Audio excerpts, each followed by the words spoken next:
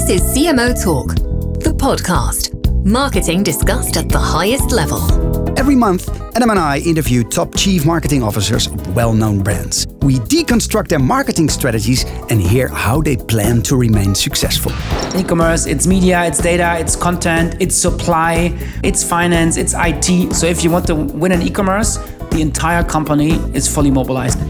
Marketing budgets are not seen as a cost center, but as an investment into your customers and marketplace, which pays off at the end of the day. You don't get a better position in the marketplace, you can achieve higher prices, and you're getting off fairly better.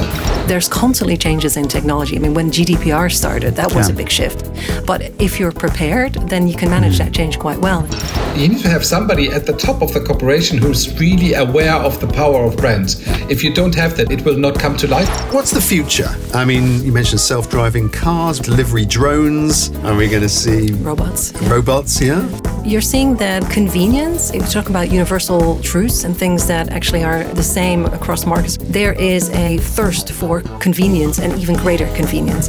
We have to constantly disrupt and challenge ourselves to keep winning in this environment, that's for sure. Until the next episode. Here we go.